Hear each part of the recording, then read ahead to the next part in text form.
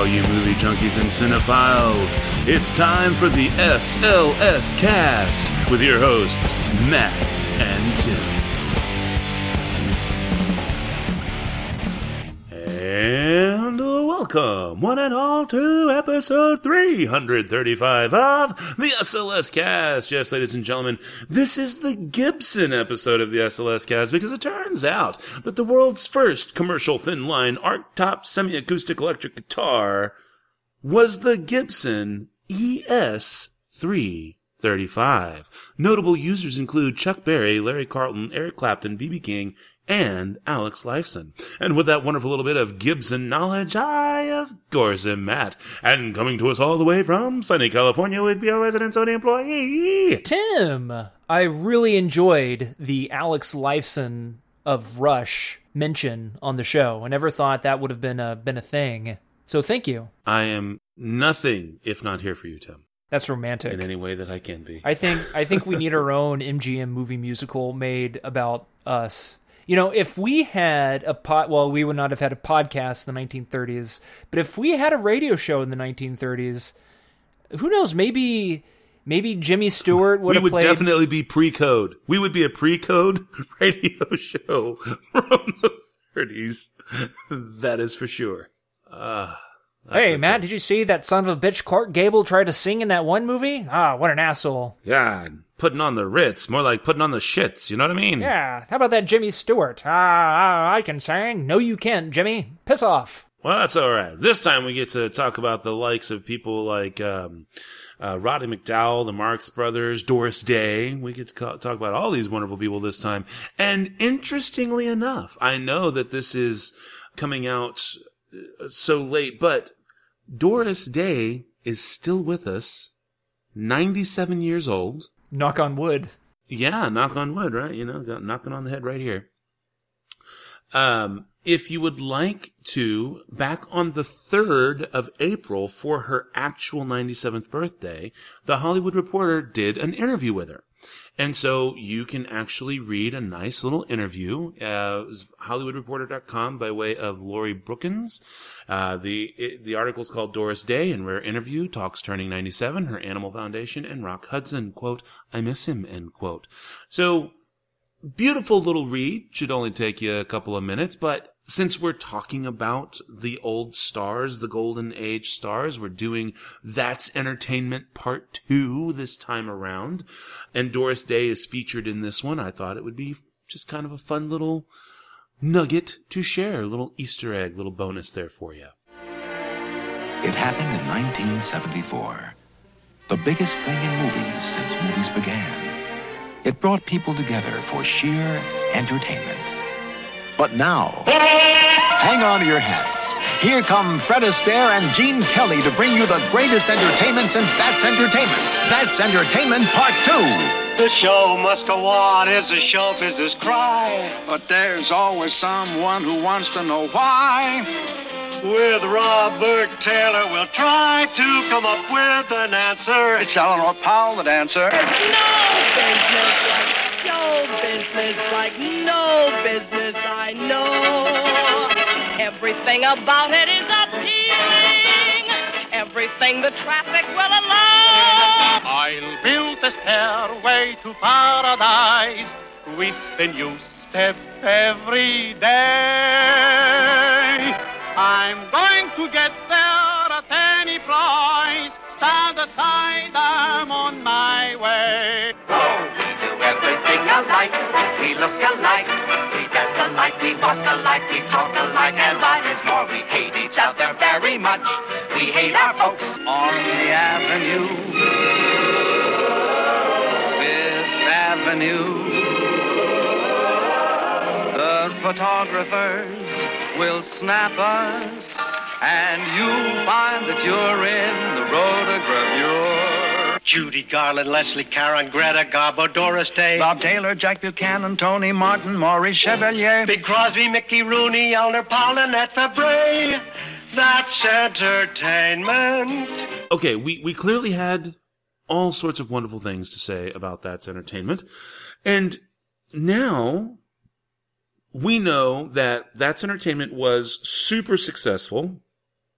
And because of its success, they decided to not sit idly by and let anything go. They turned right around and started production on it. Now, you mentioned last week, Tim, that Gene Kelly directed That's Entertainment Part 2.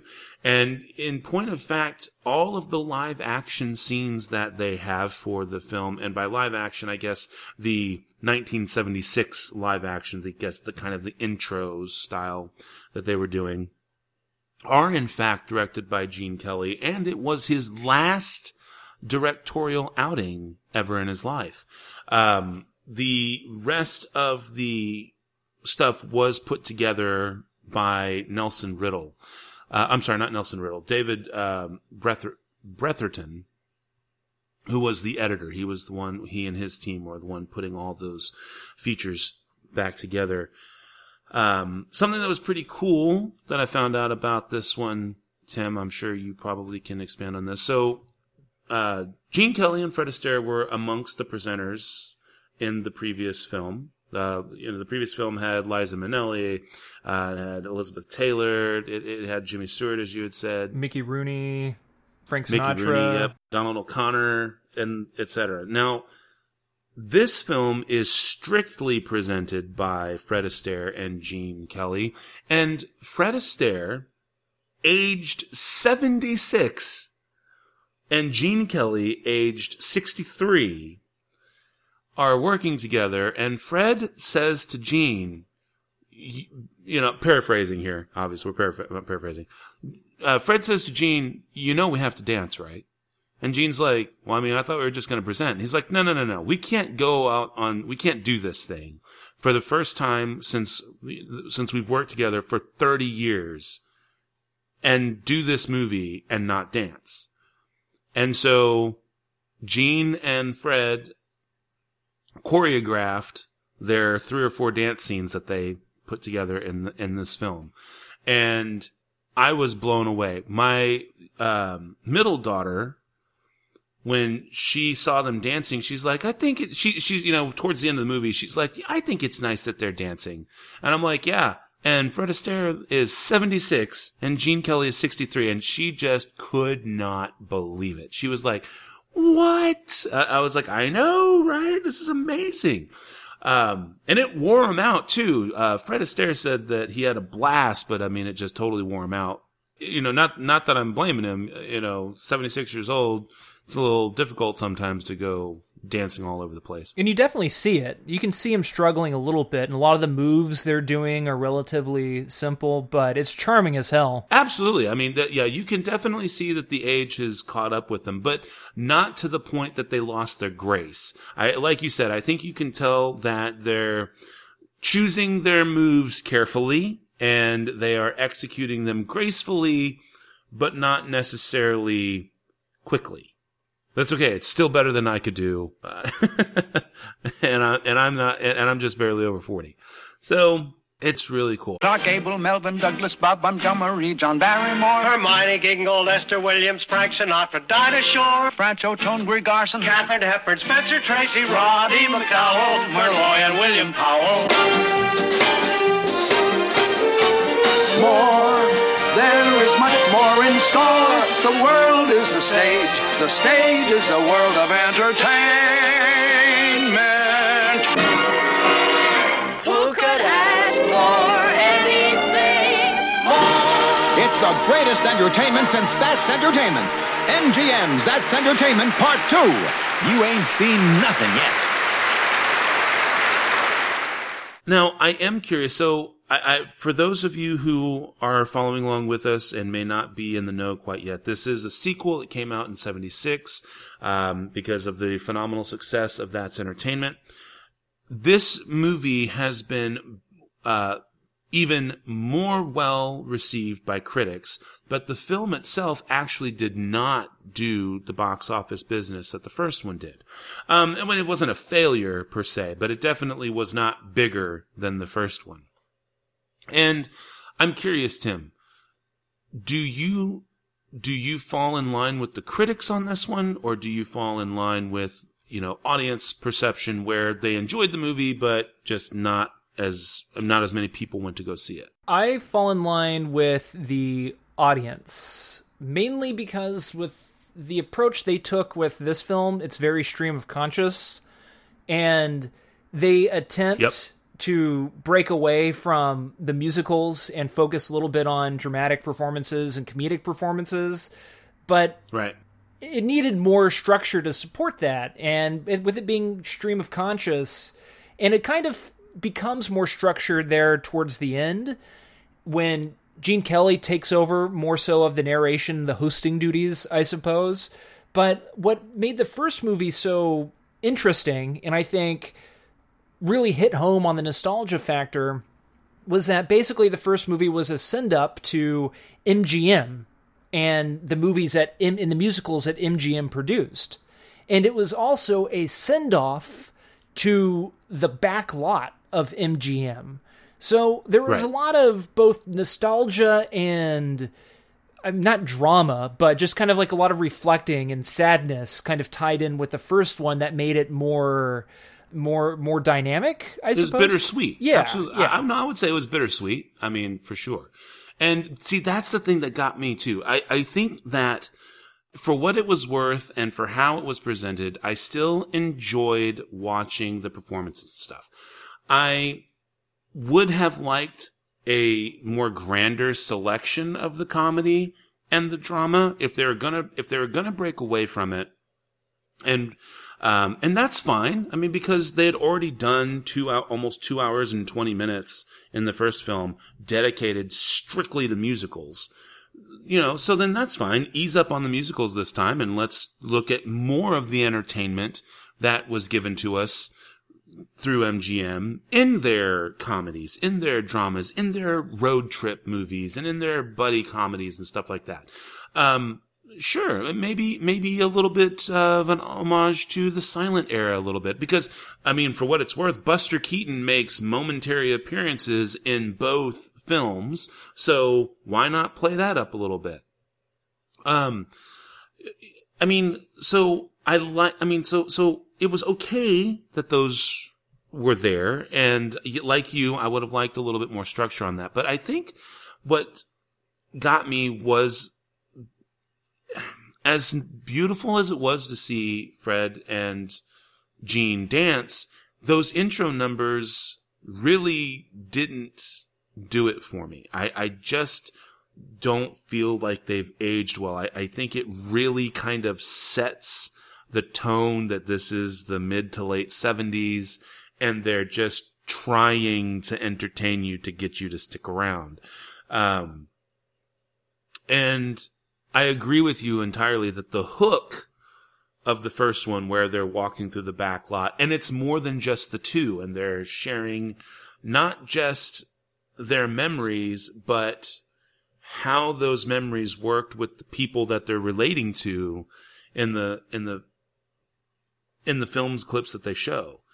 And I also was not as blown away with the film selection overall. We had already seen some of Anchors Away. We had already seen Singing in the Rain. We had already seen some Ziegfeld Follies stuff. And even though they were showing different numbers from those movies, I would have rather had seen other movies or take that stuff out completely and again put in some more comedy, put in some more drama, and go that route. I think I would have liked maybe more background and history as well, kind of like the first one. Yeah, and so, I mean, sure, find something else to anchor it. Like the first one, like you said, was anchored with the backlot, because that was where so much had happened, and now you're seeing these actors and actresses who are so much older now, and the backlot's falling apart and everything. Sure, maybe broadcast or maybe do your segments from some of those, from some of the really cool locations other than Paris. Obviously, they had the little Paris section. Maybe do something from New York. Do something from some of the sound stages that were used, and talk a little bit about that kind of stuff. Which they did. That's where they, like where they were hosting from. I believe they said that was stage 27, which is where they shot like American in Paris and a bunch of, like, most of the other big musical numbers. Which actually, Stage 27 is still there. No, and I get that. But what I'm saying is more of that. I mean, I get that they did the one. Yeah. But I don't know. I just felt that this one is good. It's good. It's just not quite as strong. But I mean, you get a lot more Esther Williams this time. And I thought that was fantastic too, to really kind of see that. I mean, good Lord, I thought those people were going to kill themselves in the Everglades there at the end of the movie when they do the last number and she flows up in the helicopter. I mean, there were so many people going by those cypress trees, and I was like, how many times did they map that out before they actually got it filmed right? Oh man, I was just waiting for poor Esther to be blown out of the water by one of those freaking water cannons. Oh yeah. And she's like slaloming through that stuff. I couldn't even believe it. I was like, and you can also tell, like, there are a couple cuts where it's like clearly she got water blasted by one of those cannons, because I saw her going in there and she was closer than where she came out, where the camera cut to. Right. So it's just funny. But as in terms of the comedy, and this is what bothered me, it featured the Marx Brothers, and you see one of their classic routines when not only just the Marx Brothers are in this tiny cabin on a boat, I believe, and it's just a tiny, tiny cabin, and more and more people. Yeah, exactly. Yeah, there you go. And more and more people are being added to the room, and it's just really funny. And that was all great and everything, but I would have loved to have seen more Laurel and Hardy, more Abbott and Costello, more Jack Benny. I was so surprised they didn't go more into Jack Benny and W.C. Fields. There are mentions of them. Jack Benny is mentioned, but they don't really show his comedy routine. They show him hosting, and they make I think Gene Kelly makes a comment like, "Oh, here you see Jack Benny earlier on, and you can already see him doing his little shy routine that will make him famous, some years later." You see Jimmy Durante as well, and Jimmy Durante has a lot of great stuff, and you see a little bit of it in this film. I just wanted to see more. I mean, even the Marx Brothers, they have musicals. Laurel and Hardy definitely have musical numbers, and it just would have been nice if they incorporated all of these comedy bits better than what they did. These comedies were just as hard to put on as these big musicals. They deserve just as much to be there as all these tap dancers and musical performers. I agree. And it is kind of neat that who they chose to kind of focus on and everything. Like for instance, they kind of zeroed in on Maurice Chevalier a few times, and they briefly mention him in the first one, but they really kind of show some extra scenes. And when I'm watching him do the girls number, I literally, I know I texted you and everything, but it literally reminded me of the prototype of Lumiere from Beauty and the Beast, 60 years later. And so even though I agree with you that the selection could have been better, at least the people they chose to focus on and the works they chose to focus on really helped you understand their star power. Oh yeah, it was more obscure. Somebody who doesn't watch a lot of musicals would consider the choices to be obscure. Right. Because, most people nowadays probably have never heard of Gigi. And then when you see two old people singing a song, Maurice Chevalier and Hermione... Gingold or whatever? From Gigi? Yeah, they're sitting there singing I Remember It Well. It's such a lovely song. And I talked last week about how, a great musical, there has to be a lot of nuance. And it can be a big film, it can be a big musical number, it can be a small musical number. And this number here from Gigi, I Remember It Well, solidifies that. It's just two old people talking or singing to each other about remembering, the past, and just the setup of it is beautiful. And the film also goes more into Fred Astaire and Gene Kelly about, just how they would try to reinvent, not necessarily reinvent themselves, but reinvent the movie musical. For example, in Easter Parade, during the song I'm Stepping Out With My Baby, Fred Astaire does this very interesting slow motion number with his cane. Yeah. Sure. And he's spinning around with that cane, but there's people surrounding him in the back, and they're all moving in regular time. You watch it now, and it's a little bit cheesy, but that was inventive back in the day. It's not just the gimmick of, oh, hey, Fred Astaire's moving in slow motion, but everything else is not. He's moving in slow motion, and you see how precise he is. His foot placement, his hand movements, where his legs go, and his posture. Everything is out there. Everything of Fred Astaire is out there in super slow motion for a good, I don't know, like 30 seconds, a minute. I forget exactly how long it was. It felt like it went on forever. I did like the touch, though, for the opening credits. They brought Saul Bass in. And Saul Bass, for those of you who don't know, he's the one that revolutionized the opening credits to films.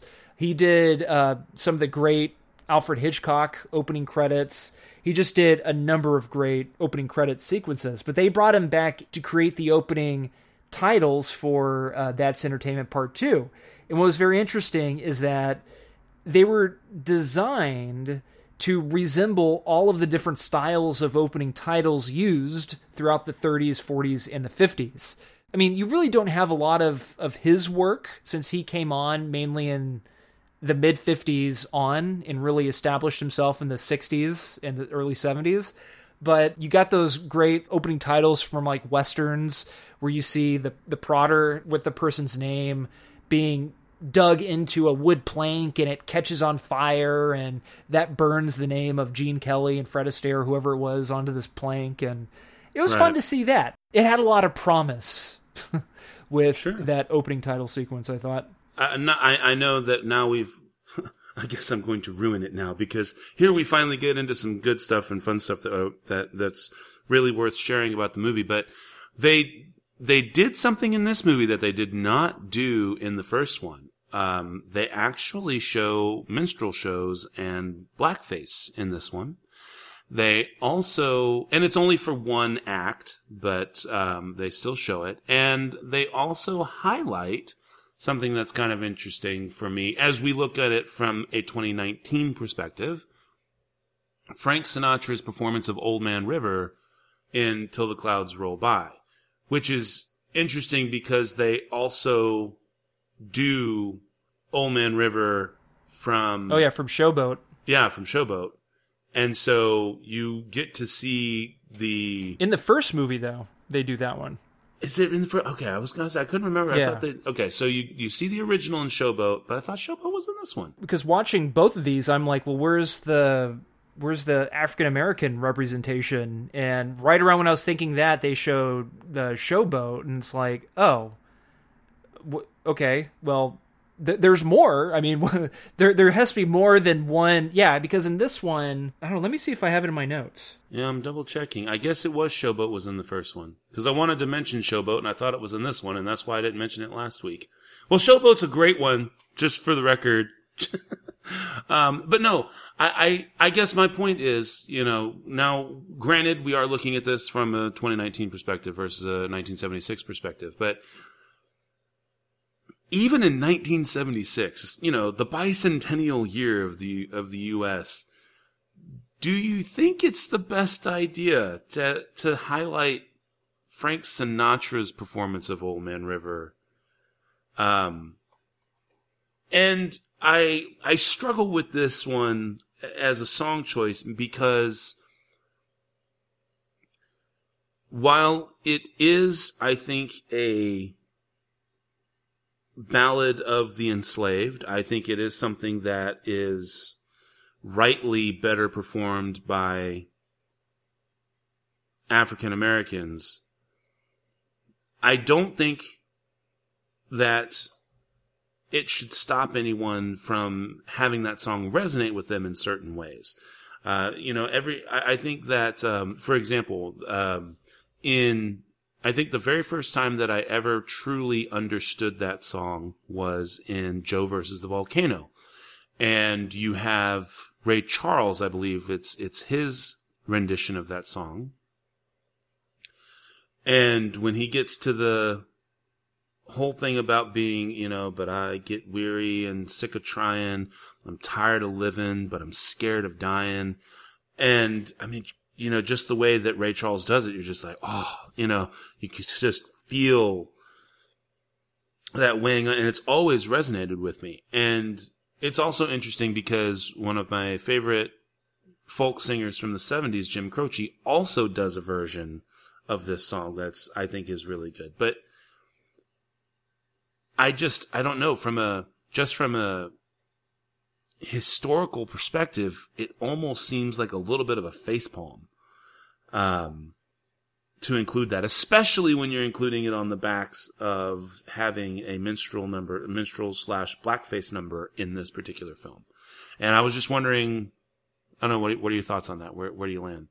Well, it would have been worse if they showed the musical number from, what's the Bing Crosby Holiday Inn? Right, Holiday Inn. But I didn't think MGM did that. I thought that was Warner Brothers. Probably, but good thing they stuck with MGM, I guess, because the blackface number in Holiday Inn, it's obviously all white people, and they're celebrating Abraham Lincoln's birthday, and they felt blackface performance for an Abraham with the Lincoln wig. song. Don't forget, she's wearing she's wearing that dreadlock wig as well. That's right. Yeah, that's all. Oh yeah, it's terrible. That would have been worse. I mean, I agree with you. I think one would be foolish not to think differently of musical numbers like that, because you really can't say that. Oh, it was done tastefully, even if the intentions were good, as in like, oh, hey, we like this style of song, we want to do it as a send-up type of deal, but completely misinformed and definitely obvious, especially. Right. And believe me, I mean, we've had this discussion, especially when it comes to Holiday Inn, because we own Holiday Inn. And when we first bought Holiday Inn, we watched it and everything, and when it got to that part, I mean, I stopped it right then and there, and that was when we had the discussion of blackface, and what it meant and where it ties into history and everything. And so I think that I guess you can use it at least today as a tool to teach it. Because I think it's an important lesson that's easy for a kid to understand. Like, wow, I would never do that. That's rude, and that makes fun of somebody, right?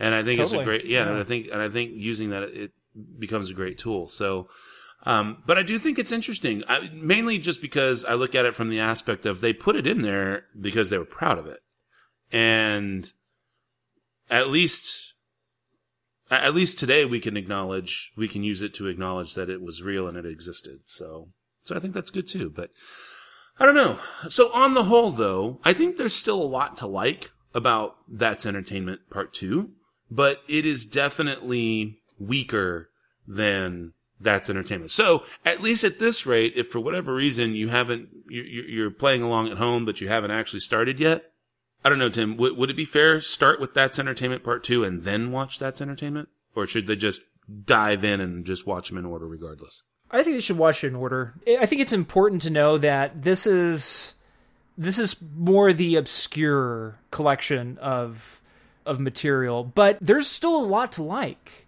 For example, Eleanor Powell was an amazing tap dancer. Oh my God, yeah. You never hear anybody talking about Eleanor Powell. Absolutely. And they show one of her numbers in this film, and it's wonderful. It's breathtaking. I loved the shout out to operettas. You hear nobody talking about operettas, like the great Caruso, Mario Lanza pictures. But the king and queen of operettas of that time was Jeanette MacDonald and Nelson Eddy. Those were two names I grew up hearing from my grandparents all the time. They both loved Jeanette MacDonald and Nelson Eddy, and my grandfather, who was a singer and actor, loved Nelson Eddy, and he loved his voice, and he just loved operettas because operettas had the power and the emotion and the singing of an opera, but it had the story and the romance and the intrigue of a well-told musical, That's why I think I kind of look at, like Mario Lanza and Nilsson Eddy as men's men when comparing him to, movie musical men people think are manly now, I suppose. But with this film, you also get to witness the triplets. The triplets number from The Bandwagon with Fred Astaire, Fabre, and Jack Buchanan as babies. Oh, yeah. That absolutely frightening musical number. That shows you how weird musical numbers can be. One other thing I wanted to mention was that we were talking about before, like all the different types of musicals. Well, there's a little film that I remember watching for the first time in its entirety in college from 1934, The Merry Widow Waltz from The Merry Widow. And that number, it's not a musical number, and I guess it's a dance number. It's a bunch of people doing the waltz in like a palace. Like, it's absolutely beautiful. And how they frame each shot, the precision of everybody doing the waltz, everybody's on the same footing, everybody's moving at the same speed, and there are these mirrors everywhere. So it looks like you're witnessing a sea of couples dancing the waltz. And it's a wonderful experience. And it's just something visually striking and exciting to witness. And so if you have a chance to look any of these films up, that is definitely one of the numbers worth checking out. The Merry Widow Waltz from The Merry Widow. Overall, I thoroughly enjoyed That's Entertainment. And Matt, I know you got the Turner Classic Movies DVD 4-pack. Yeah, I did. I bought the Blu-ray 3-pack. I don't know if yours came with special features or not, but mine did, and they're very, very interesting. It's mainly a lot of candid interviews and little documentaries of MGM press junkets and interviews with Gene Kelly, Fred Astaire, and some of the ladies that were involved in these musicals. I recommend it highly. Pick up the 3-pack of Blu-rays. You'll miss out on That's Dancing, but you can rent that one. The special features, these little documentaries and news clips, are just a wonderful treat from the past that definitely puts everything into perspective. And you do get special features and stuff with the TCM 4-pack as well. I have not watched all the special features, but I do have the special features, and you get intros with Robert Osborne. So you get a lot of really cool information that way as well. But yeah, so I guess, so does that mean we're off? We're about ready to move forward because we have another week to go. And then we, like I said, we take our break and then kind of move to the Redheaded Stepchild, if you will. That's Dancing from 1985. And then we will come back in week 4 of our series. And then that'll put us with That's Entertainment 3. So indeed. I guess we're ready for the spiel, are we not, sir? Spiel on. Oh, stewardess, I speak jive. Oh, good. He said that he's in great pain and he wants to know if you can help him. All right. Would you tell him to just relax and I'll be back as soon as I can with some medicine? Just hang loose, blood. She's gonna catch up on the rebound on the med side. What it is, Big Mama? My mama raised no dummies. I duck her rap. Cut me some slack, Jack. Say cutting Chump don't want to help. Chump don't get the help. Say can't hang. Say 7-Up. Jive ass dude don't got no brains anyhow.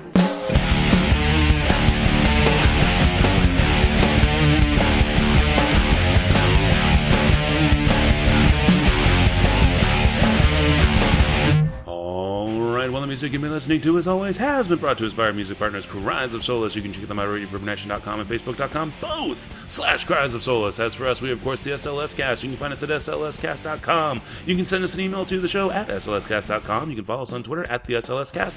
You can follow me, this is Matt, on Twitter at NetTwit12345. And, of course, come aboard the Information Superhighway Track on Twitter if that's your heart's desire. Don't forget, you can always subscribe to us on iTunes and our favorites on Stitcher Radio, as well as track us down in the old SoundCloud and other podcast directories. If you'd like to support the show, head on over to Patreon.com and check us out over there. And so until next week, this is Matt saying that thanks to Fred Astaire, I get to say this. The hardest job kids face today is learning good manners without seeing. Take care, cinephiles, and we'll talk at you again next week.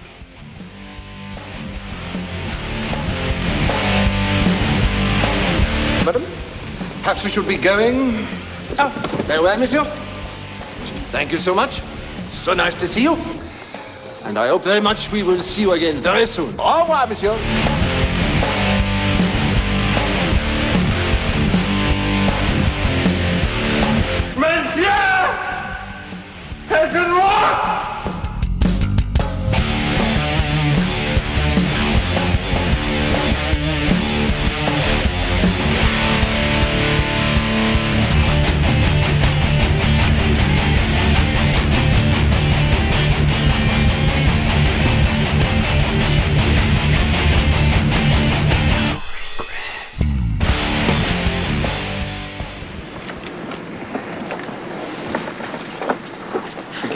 It's Chinatown.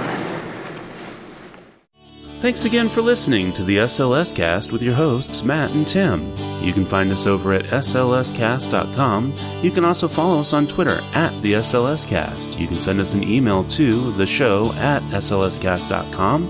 And of course, you can always subscribe to us on iTunes and or favorite us on Stitcher Radio. Thanks again for listening.